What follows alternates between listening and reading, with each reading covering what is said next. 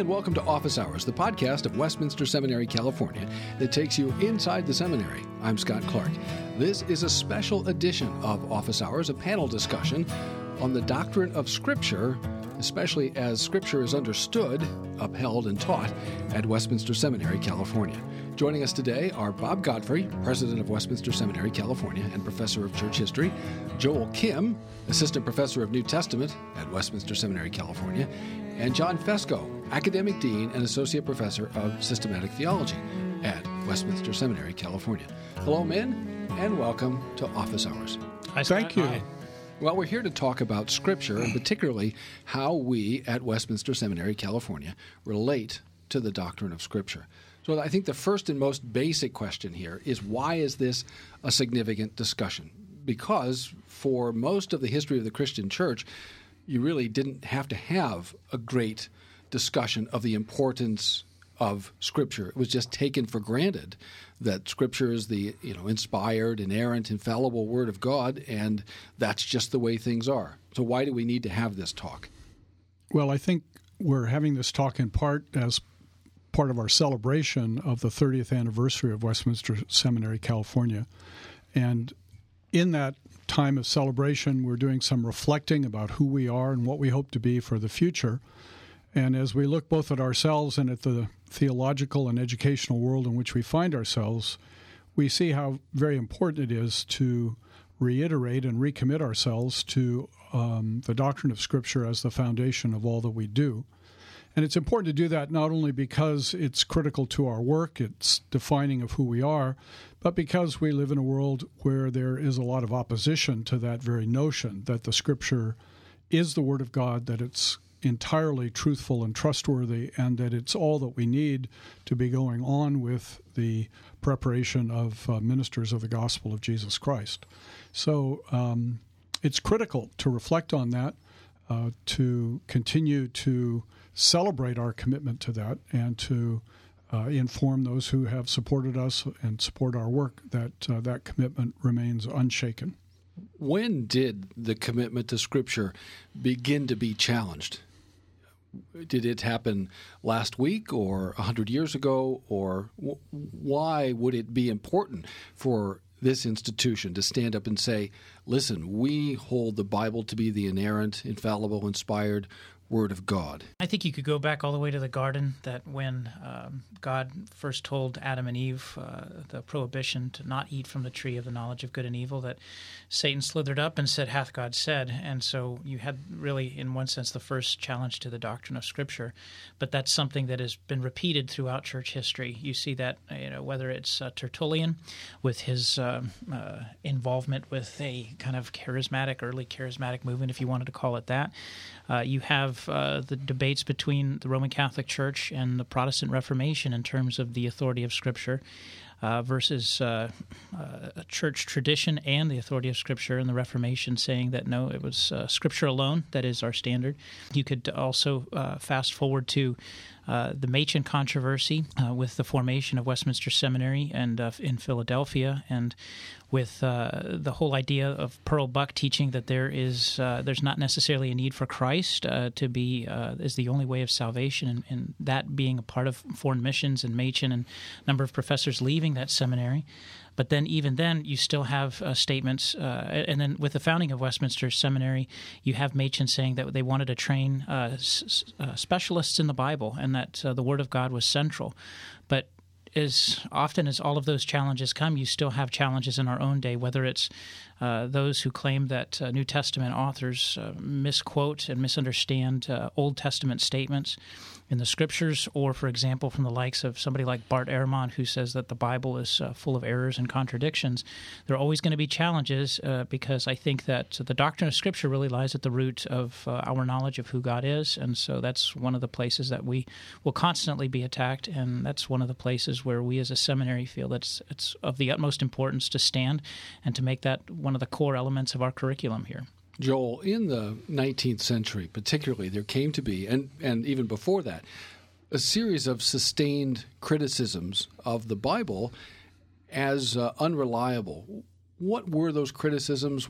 From where did they come, and what was the effect of them?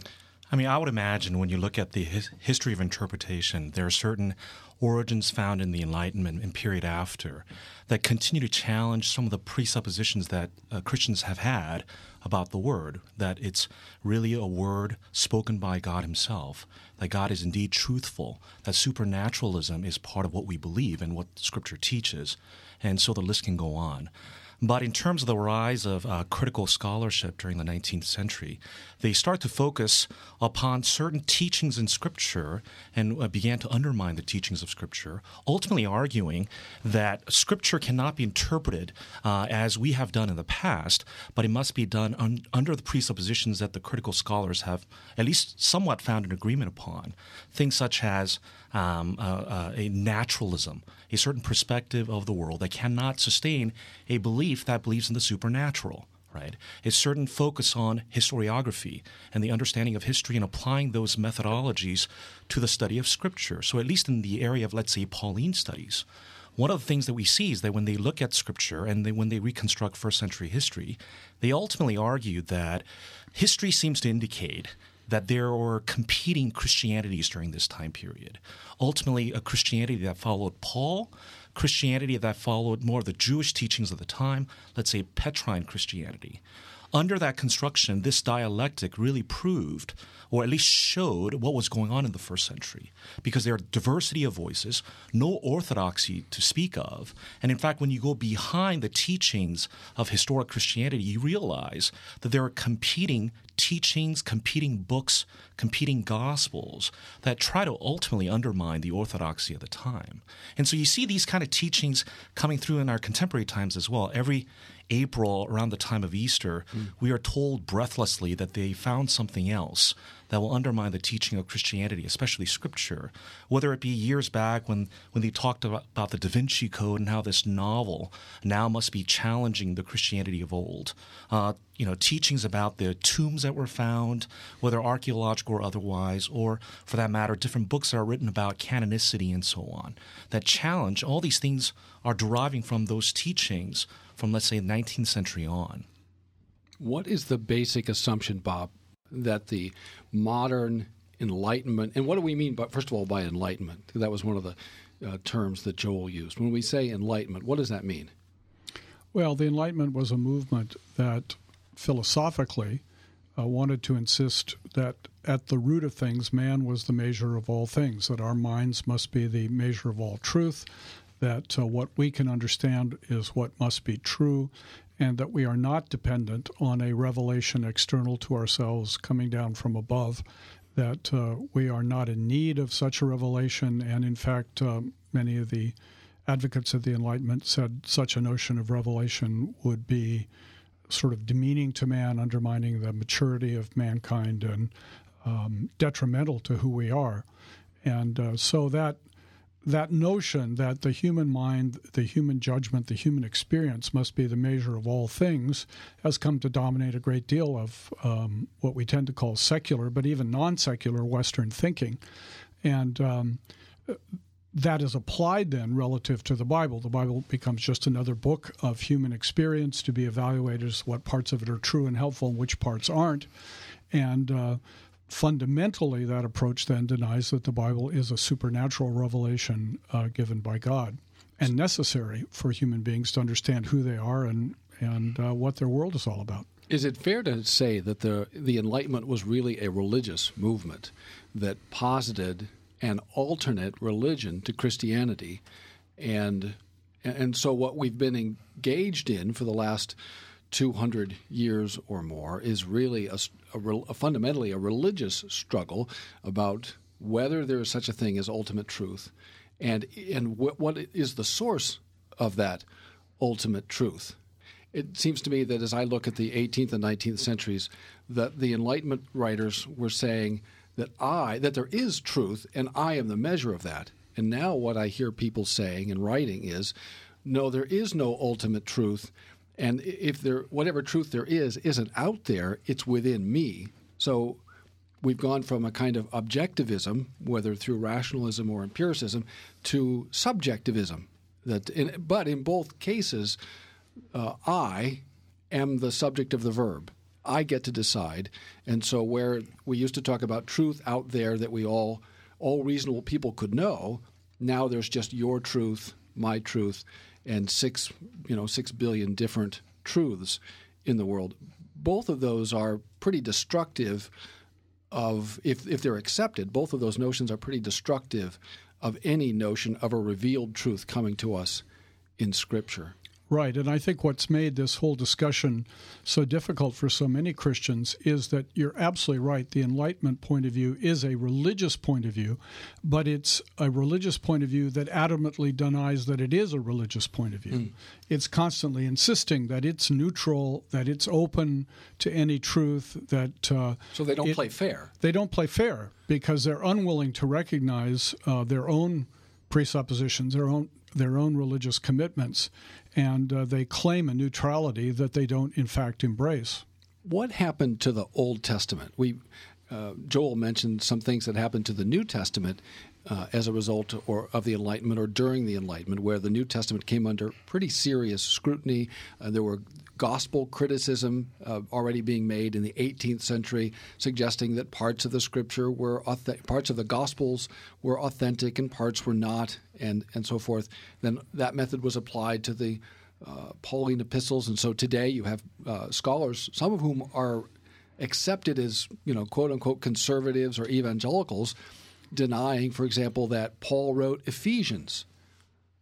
Isn't it? I think that's fair to say that there's a fairly widespread critical assumption or belief that while Paul wrote Romans, but we know he didn't write Ephesians. That might be a surprise to some Christians.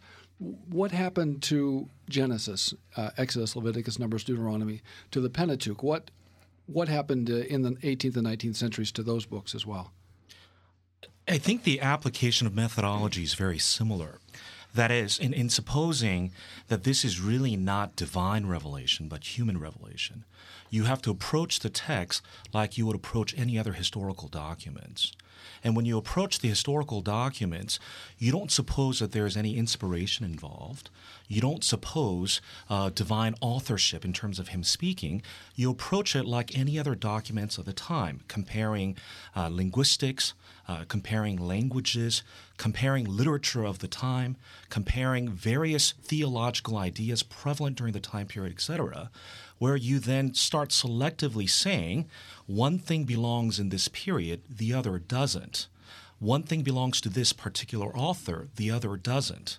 One theology belongs to this period, the other doesn't, where the interpreter himself stands over the text and starts making historical arguments that ultimately decide, the interpreter himself decides which one is divine and which one is not, or which one belongs to that period, and so on. So you have issues in the Pentateuch where you're distinguishing various authors, different individuals that might have different interests, supplying the information where it's a composition of multiple authors. Same thing with Isaiah or any other writings that you can think of. New Testament works the same way. You're listening to Office Hours from Westminster Seminary, California, and we're talking with Bob Godfrey, Joel Kim, and John Fesko about the doctrine of Scripture, and especially as it's understood at Westminster Seminary, California.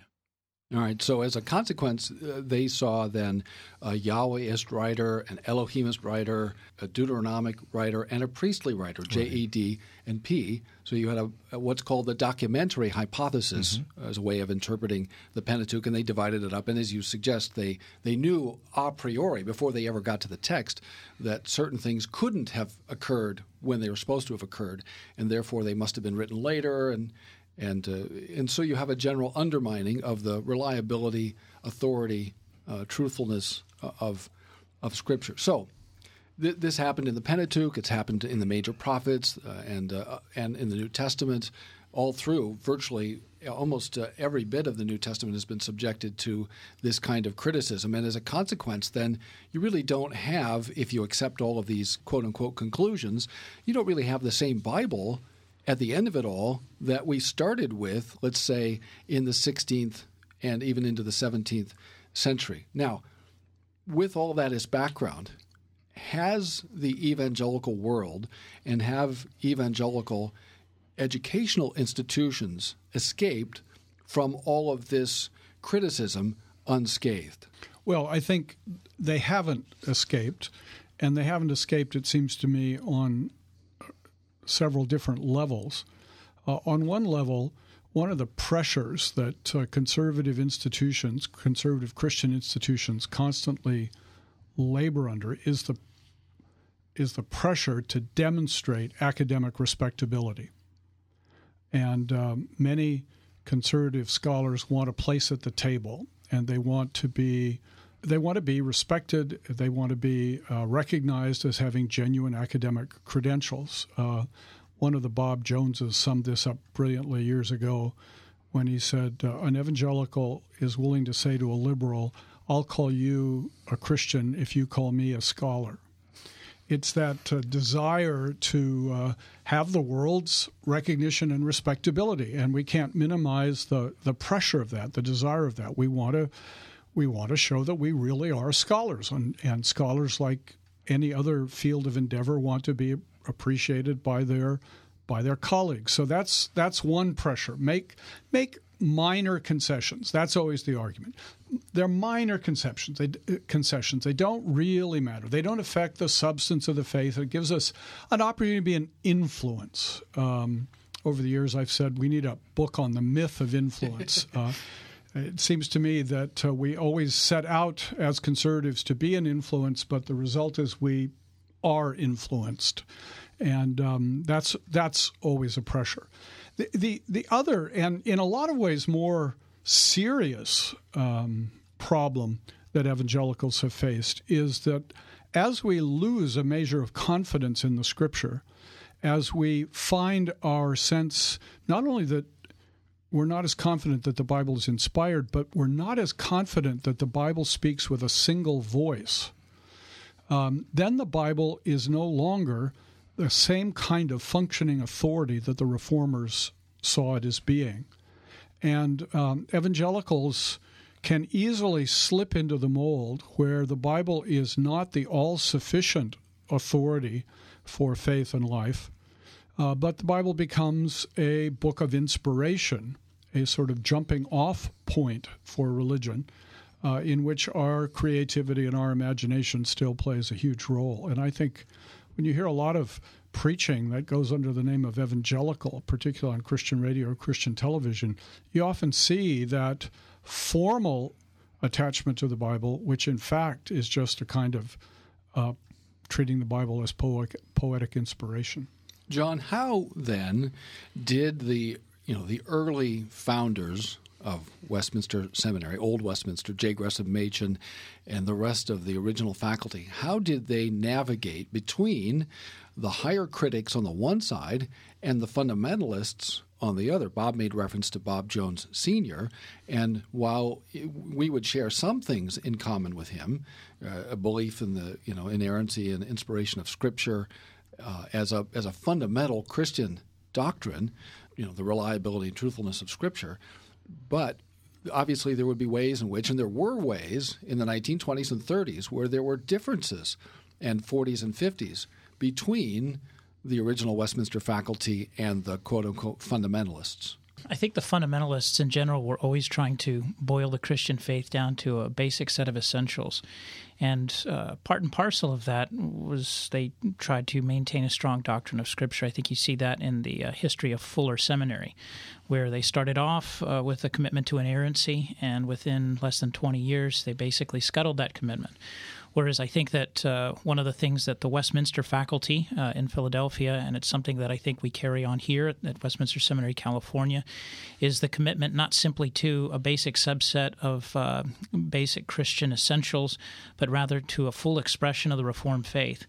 And I think concomitant with that are a number of important, truths, for example, that are tied in with the doctrine of Scripture, but that flow through the entire seminary curriculum. For example, if we believe in the inspiration of Scripture rather than it being a collection of man's documents that evolved over a number of centuries through the Old Testament and New Testament, rather it's inspired by God, then that means that we believe, for example, in the principle of perspicuity of Scripture, its clarity, that the message of salvation can be understood and therefore proclaimed. We believe in the inerrancy of Scripture in terms that it is inspired by God, therefore it does not contain error. It's not merely an infallible document as much as it is an infallible document, but it is even more than that. Its inspiration brings the concomitant of its truthfulness. And what that means is that it brings along the doctrine of the analogy of Scripture, that where there are some portions of Scripture that cannot be understood or that are not as clear, then they can be compared with other portions of Scripture, which means that God has inspired the whole. Because He's inspired the whole, then it presents one coherent, consistent message. How that works out into the seminary curriculum is that, for example, we don't believe that you can do systematic theology unless you've had your Greek and Hebrew, unless you've had your Old Testament and New Testament, so that you understand that fundamental point. And I think that what is happening, especially even among Reformed institutions these days, is that at the beginning of the Reformation, you had people who were unable to understand the Scriptures in the original languages because of a lack of training, or because of the authorities in place did not want to give them the Scriptures. Now that we fought with a lot of theological argumentation, shed blood, and hard work, that we have the Scriptures in the original languages, you have institutions that are now saying that Greek and Hebrew are no longer required and that you can get your seminary education without that. And I think that in many respects it's almost kind of going back to let's just get down to the basic essentials.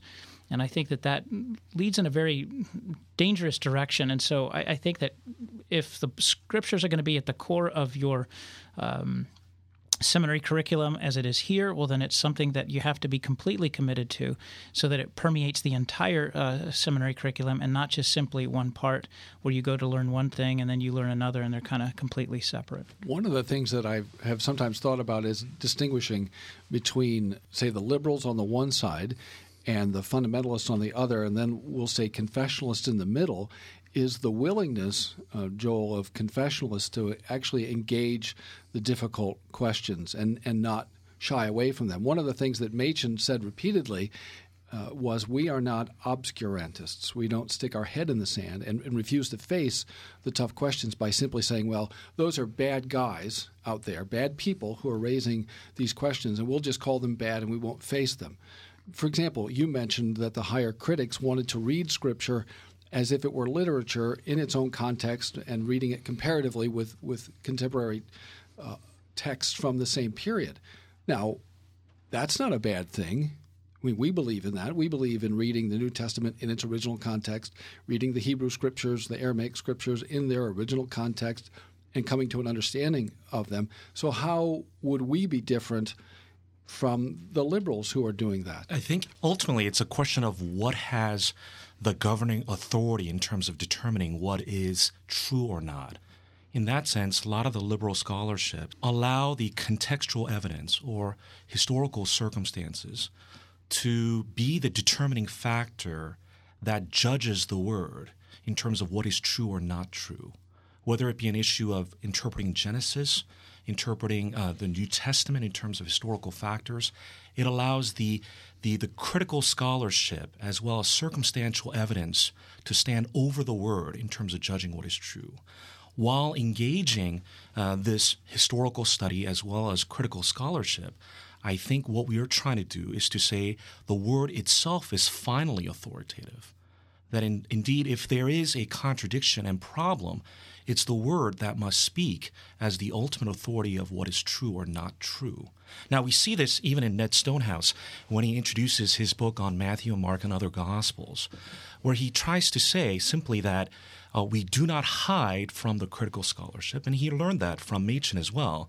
Machen learned from the best of his period, going to Germany and being taught by the best of that time period, and in some sense mesmerized by some of the teachings that they provided. Yeah, Wilhelm Hermann. Very much so. Yeah. But engaged in the sense that he knows what they're saying, he's critical of what they're saying, and he appropriates what he thinks should be understood from the text. But ultimate judge is the word, not other factors that determine the word. Bob, you were present and active during the inerrancy debates in the 1970s, and some young scholars and even seminary students and pastors perhaps may say, and I've heard people say, well, That was then. That was the discussion back then. And the discussion has moved on. We're not having that discussion anymore. And whenever I hear that, that's always made me a little nervous. Maybe I'm giving away my age. But what was the significance of the inerrancy debate in the 1970s? And particularly, what significance is there for us now? Well, I think the debate in the 70s is illuminating in the sense that the basic issues of that time I don't think changed that much from generation to generation. And the basic issue then was, is the doctrine of inerrancy a useful, important, perhaps necessary way of talking about the absolute truthfulness and reliability of all the Scripture? Or can one grant, as increasingly was being voiced in evangelical circles, can one grant some factual errors in the Bible without bringing down the whole edifice of biblical authority?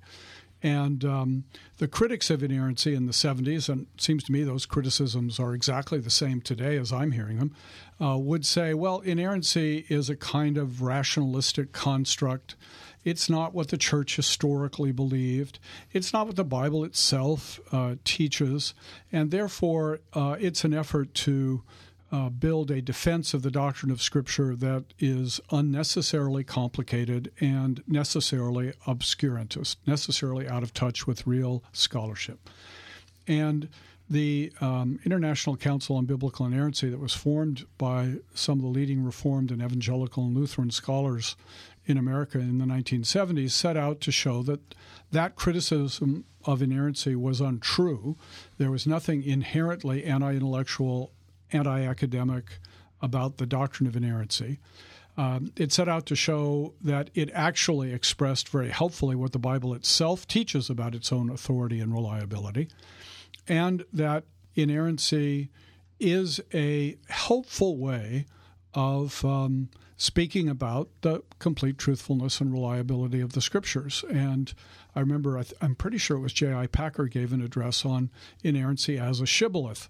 And we remember the function of the shibboleth in the Old Testament, namely to see who is the true Israelite and who wasn't, as to whether they could say the word correctly or not.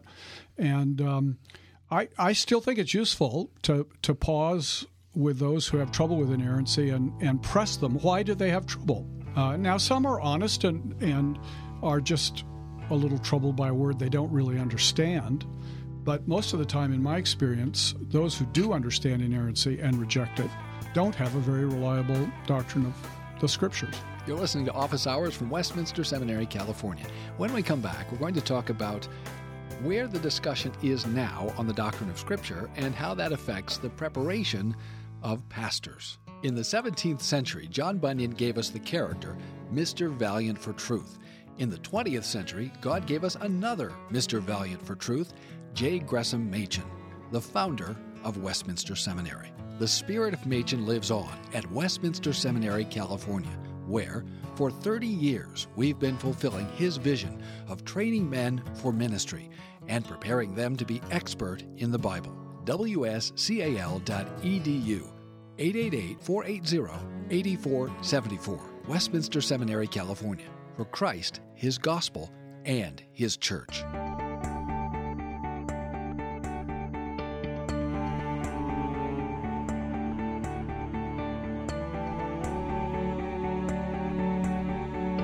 Where are we now? What's happening in the broader evangelical world? Certainly, as Bob suggested, there are people who've said, well, listen, the inerrantists were wrong. And some of them have even suggested that the inerrantists are dishonest because they haven't really faced the tough questions. I think you mentioned, or someone mentioned, that one of the criticisms is that we're not really getting to grips, we who still believe in inerrancy, aren't really getting to grips with, for example, the way the New Testament, as they suggest, abuses the Old Testament. Can you give us an account of that? Yes, this is one of the things I think that has been at least personally disconcerting to me in watching the last few years, in that in the past, at least I would tend to think that, well, we've had the inerrancy debate in the late 70s and maybe early 80s, and we've put that to rest, and so, that should be done and we shouldn't revisit the issue. But I guess that was naive on my part, in that, of course, we see it resurfacing. But I think what is particularly disconcerting is not so much of what is in the broader church, but what's surfaced within the Reformed Church itself. In that, for example, in the broader church, you have N.T. Wright, who wrote his book called The Last Word. At least that was the American title, where he said that the Scripture is like a play of Shakespeare with 5 acts, but only 4 of them have been written, and that the church writes the 5th act in the spirit of the previous 4. And I can't help but think that this is supposedly the Bible's, the way the Bible teaches its authority, and he's unshackled it, of course, in his mind from the doctrine of inerrancy, because, again, I'm making that accusation that it's rationalistic. It sounds like a lot to me is let's write a Bible of our own and whatever comports with our desires, rather than the church submitting itself to the authority of God. You have another book by Andrew McGowan on the divine inspiration of Scripture, where, again, he's within the Reformed community, but he makes the case that inerrancy is rationalistic, and supposedly on a historical basis. What does that mean, rationalistic? Why would people say that it's rationalistic? I think that what happens is they get this idea that the Reformers were these pristine theologians, and then this horde of post-Reformation theologians, Francis Turretin and John Owen and the like, came in, and they would make the argument that we can prove that the Word of God is the Word of God simply because it says so, and we can prove it by these various facts, and that we can, prove it with the powers of reason. And so they pit Reformation theologians against post-Reformation theologians. And what kills me about this is that if you compare what they all have to say, Reformation, post-Reformation, they all say that the only way that we know that the Scripture is the inspired Word of God ultimately is by the convicting power of the Holy Spirit, and the Spirit speaking in Scripture. And that's a phrase that you get from the Westminster Confession. But if you really wanted to count noses, or at least count evidence, what's funny is that Calvin is perhaps the one that goes into the greatest detail talking about the proofs of the divinity of Scripture, and talks about them at greater length, arguably, than any other theologian, but of course still maintains the whole idea that, no, it's ultimately the Holy Spirit that convicts us of the inspiration and authority of Scripture. And so that's what you get these cases that, hey, you have, again, Andrew McGowan arguing it's rationalism. No, it's not. It's part and parcel of a solid, robust doctrine of Scripture. You also have Pete Enns' book, Inspiration and Incarnation, which I find it interesting, and I'm not sure if he made this on purpose, but Warfield's book, Inspiration and Authority, or Inspiration and Inerrancy, I think. And then his book is Inspiration and Incarnation, arguing that the New Testament authors misquoted the Old Testament. And those are opinions coming from within the Reformed community, and that is what is disconcerting, and that's why I think that it is ultimately key that this generation understand the importance of the doctrine of inerrancy. One of the figures who comes up in this discussion a lot is B.B. Warfield, and I have read scholars who I think should know better say that Warfield invented the doctrine of inerrancy, and this view seems to be fairly widely accepted. And it's always puzzled me because as I read Warfield and as I read the older Christian writers, that doesn't seem to me to be evidently so. Warfield, it seems to me, wasn't conscious of having invented the doctrine of inerrancy. So how would you respond to that, Bob? Well, I think we do have to recognize that Warfield lived in a different historical moment than the moment, say, in which John Calvin lived. In Calvin's day, all Christians accepted the notion that the Bible was the inspired, revealed Word of God and utterly true and reliable. It wasn't a controversial point. And so Calvin was not in a position of needing to answer a huge body of scholarship constantly attacking the reliability of the Scriptures. Nonetheless, as John pointed out, Calvin does devote a chapter to showing or discussing what he regards as proofs of the inspiration, reliability of the Scripture. That chapter follows this chapter on how we know the Bible's the Word of God from the work of the Holy Spirit in our hearts. But Calvin did not believe at all that a commitment to the authority of Scripture was intellectual suicide. True, we are, as sinful people, dependent on the work of the Holy Spirit to recognize the voice of our Father in Scripture, but that's not an irrational commitment. There's plenty of evidence to support that conviction. Well, by Warfield's day, there was a huge body of critical scholarship that attacked the authority of Scripture and suggested that it could demonstrate how the Bible had any number of errors of greater and lesser magnitude within it. So part of what Warfield sets out to do is to answer the charge that there are errors. Well, how do you answer a charge that there's errors? You have to sort of go charge by charge. So Warfield does a fair bit of that, showing that the suggestions of error cannot be substantiated. And when he gets done with that marvelous scholarly work, then he's accused of being a rationalist because he's piled up all these evidences. Well, you sort of can't have it both ways. You can't say there is all this evidence of error, and then if someone responds to that evidence, say, well, you're being awfully rationalistic. Yeah. So Warfield gets it, I think, quite unfairly. No, he's condemned if he does, and he's condemned if he doesn't. Exactly. I was just, before we sat down to have this conversation, giving a lecture, part of which was describing Thomas Munzer's doctrine of Scripture. And it's very interesting that, well before the modern critical period, Munzer argued against the Reformed and against the Lutherans that the Bible itself is a dead letter. He appealed to 2 Corinthians 3:6. He quoted Scripture to prove that the Bible isn't what the Reformed and the Lutherans were saying that it was.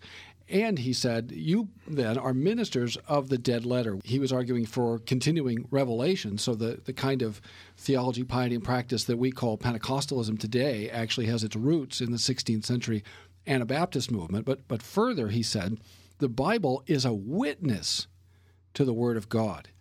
Now, every time I see that, when I get to that material in my lectures, I always stop and remark that that's an amazing thing to read in a 16th century document. And the Reformed, particularly, we were looking at Guy de Brès, the primary author of the Belgic Confession, who's responding to this. But as we read that language, when I say that, obviously, for all of us who live on this end of the 20th century, when I say that the Bible is merely a witness to the Word of God, that brings to mind Karl Barth. Karl Barth. It's almost, exactly what Barth said. And yet for many people, Barth is the paradigm for what it is to be Reformed. And I was arguing, and one of our grads just finished his doctoral research in which he's argued that Karl Barth, in fact, in some ways, is not Reformed, but in fact was an Anabaptist. What effect has Barth had on the modern discussion of the doctrine of Scripture? And how do we approach that here at Westminster Seminary, California? I think that we can say that whatever credibility evangelicals or even Reformed were hoping to get was the kind of credibility that Karl Barth very quickly established. And I suspect he was able to do so because, granted, he did it in a very high scholarly kind of way, but the critic or the skeptic always seems to get respect and accolades a lot more quickly than the one who is trying to defend. And so I think because Barth was turning on so many key principles of Reformed theology, but all doing so in the name of Reformed theology, and even to a certain extent with a lot of at least apparently primary source kind of evidence from the Reformation and post-Reformation period, I think he gained a lot of credibility. And I think he gained a lot of credibility to the unbelieving world even. I mean, when you make the cover of Time magazine, there's a sense in which you can say, well, theologically, at least vis-a-vis the respect of the world, I have arrived. And so I think for those reasons, he became something of a benchmark for a lot of Reformed theologians or even evangelical scholars. And I think the problem is that they didn't double-check his work. And what's been discovered, I think partially by reference to Ryan Glomsrud's doctoral work, is that Barth was just using quotations rather than actually digging down to the primary sources. And it's only been with the work of the likes of, say, Richard Muller, who's done all of the primary source digging up to say, no, there was continuity between the Reformation and the post-Reformation periods. And so, I think that's how Barth gets set up as this, I don't know how else to describe him other than the 800-pound gorilla in the room. And it's only been recently now that we've got the historical information that has been uncovered to refute that and to challenge him. Joel, let me ask you a tough question directly. The New Testament makes what might be called creative use of the Old Testament. Does the New Testament abuse the Old Testament? Scott, I'll get to it, but if I can take a detour quickly and comment on what Bob mentioned during the break, which I think is very appropriate, that indeed a lot of the churches and seminaries and books really challenged some of the minor details of the Word, which I think rock the world in terms of many of the laity, in terms of reading the Word and their confidence in the Word. And this particular issue you're bringing up happens to be one of those issues. And we've seen a lot of these discussions, whether it be the issue of transmission of the text. Misquoting Jesus is about a book about textual transmission, yet it becomes a national bestseller, and everybody's talking about it. Which is amazing, by the way. I mean, a book on textual criticism, you would think, how could you sell those? Right. I mean, it's become a social phenomena where it shows up on TV and talk shows, or discussions of canonicity, the question of, seemingly a very simple question of, do we have the right books? Which initially sounds innocuous, except for the fact that when you actually get into it, and when you bring in history, a lot of people are challenged by those things, and they defer to the scholarship going on right now, saying that these are things that will ultimately challenge what we believe in. Well, the question you're asking is something that's been around for 30 or 40 years, that ultimately argues that the New Testament authors distort the teachings of the Old Testament. Now, these are not coming from individuals who do not believe in the New Testament or the teachings found within. These are people who argue that Paul was an important figure who interpreted Jesus correctly, and that we have an obligation to follow what he's taught. But many argue that somehow Paul and others, in reading the Old Testament, read it wrongly, but they applied it correctly. And so there are certain assumptions in terms of this argument. They argue that somehow that Paul and others were basically using the interpretive methodology of their time period. This is to point out that these individuals are not unique, and the New Testament is not unique. It should be read and considered like any other text of its time period. It also assumes that when the New Testament authors, therefore, applied these methodologies that were existing during their time period, when they applied it to the text found in the Old Testament, they misunderstood it. Because the assumption here is that grammatical historical method as currently applied is the right method. Obviously, the first century writers of the New Testament didn't understand that method. So when they looked in the Old Testament and found things in the Old Testament, they misinterpreted it.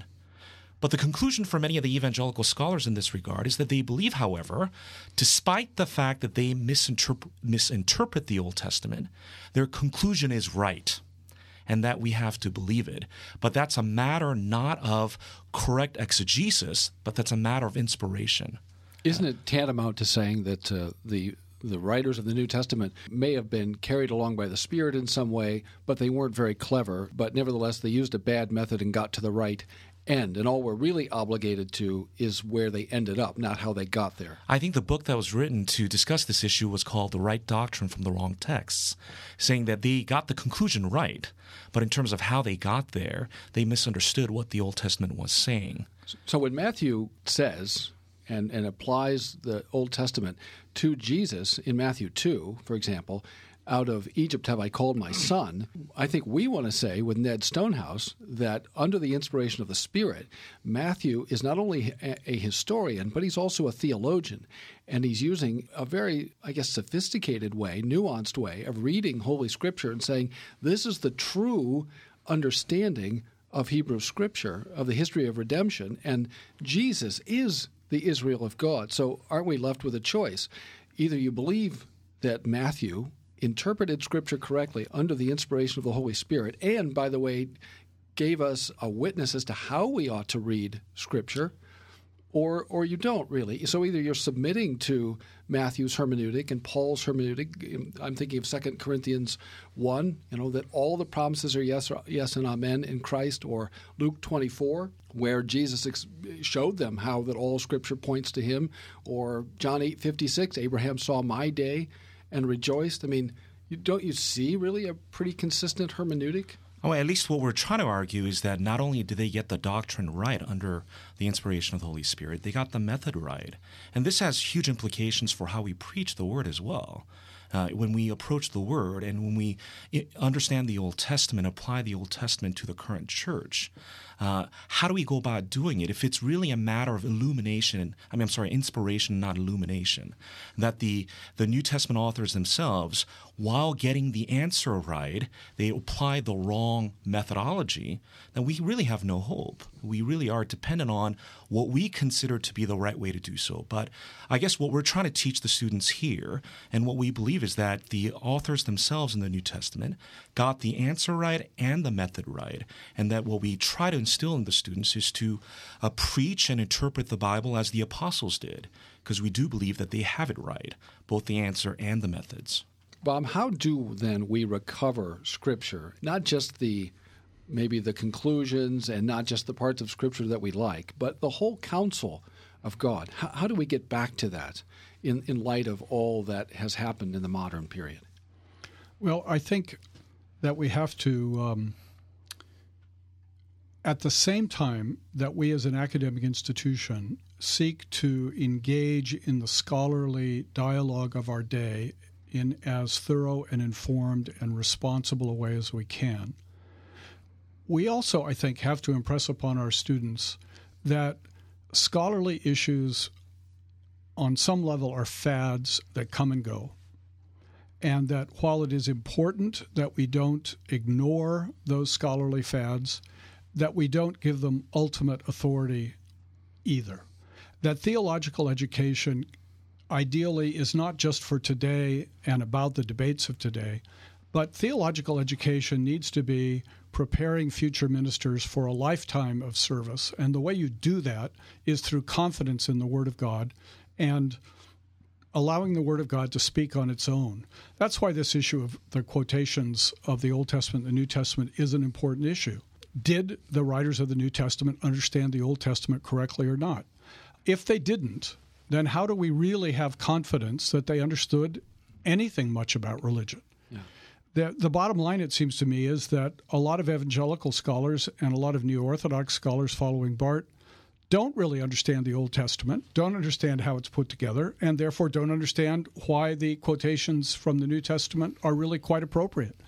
What has impressed me as a non-specialist in this area is when you go back and read the context of quotations, the context in the Old Testament, the broader context, it's amazing how appropriate and illuminating the New Testament quotations suddenly become. Yeah. If you read Matthew, "Out of Egypt I have called my son," from Hosea, in context in Hosea, you do discover that that exact verse, "Out of Egypt I have called my son," does seem to apply to God's original calling of Israel out of Egypt. And if that's all you read, you could say, well, Matthew misused that text.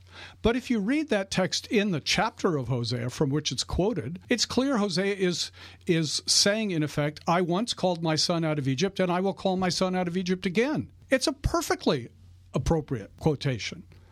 Again, we were talking about Barth earlier and his massive influence, in part because of his massive intellect, but in part because of the moment at which he came along. He came along when the old optimistic liberalism was discredited by World War I and its devastations, and the whole theological world was looking for a more pessimistic voice, which Karl Barth provided. And because Barth was critical of the old liberal optimism and seemed to return to a somewhat more biblical realism, lots of evangelicals immediately embraced Barth and said, he's a critic of liberals, he's one of us. Well, what was one of the few voices raised against Barth that was a well-informed, thoughtful voice? It was Cornelius Van Til from Westminster Seminary in Philadelphia, who said, wait a minute, Barth appropriately criticizes aspects of liberalism, but he has not broken with liberalism's fundamental understanding of Scripture.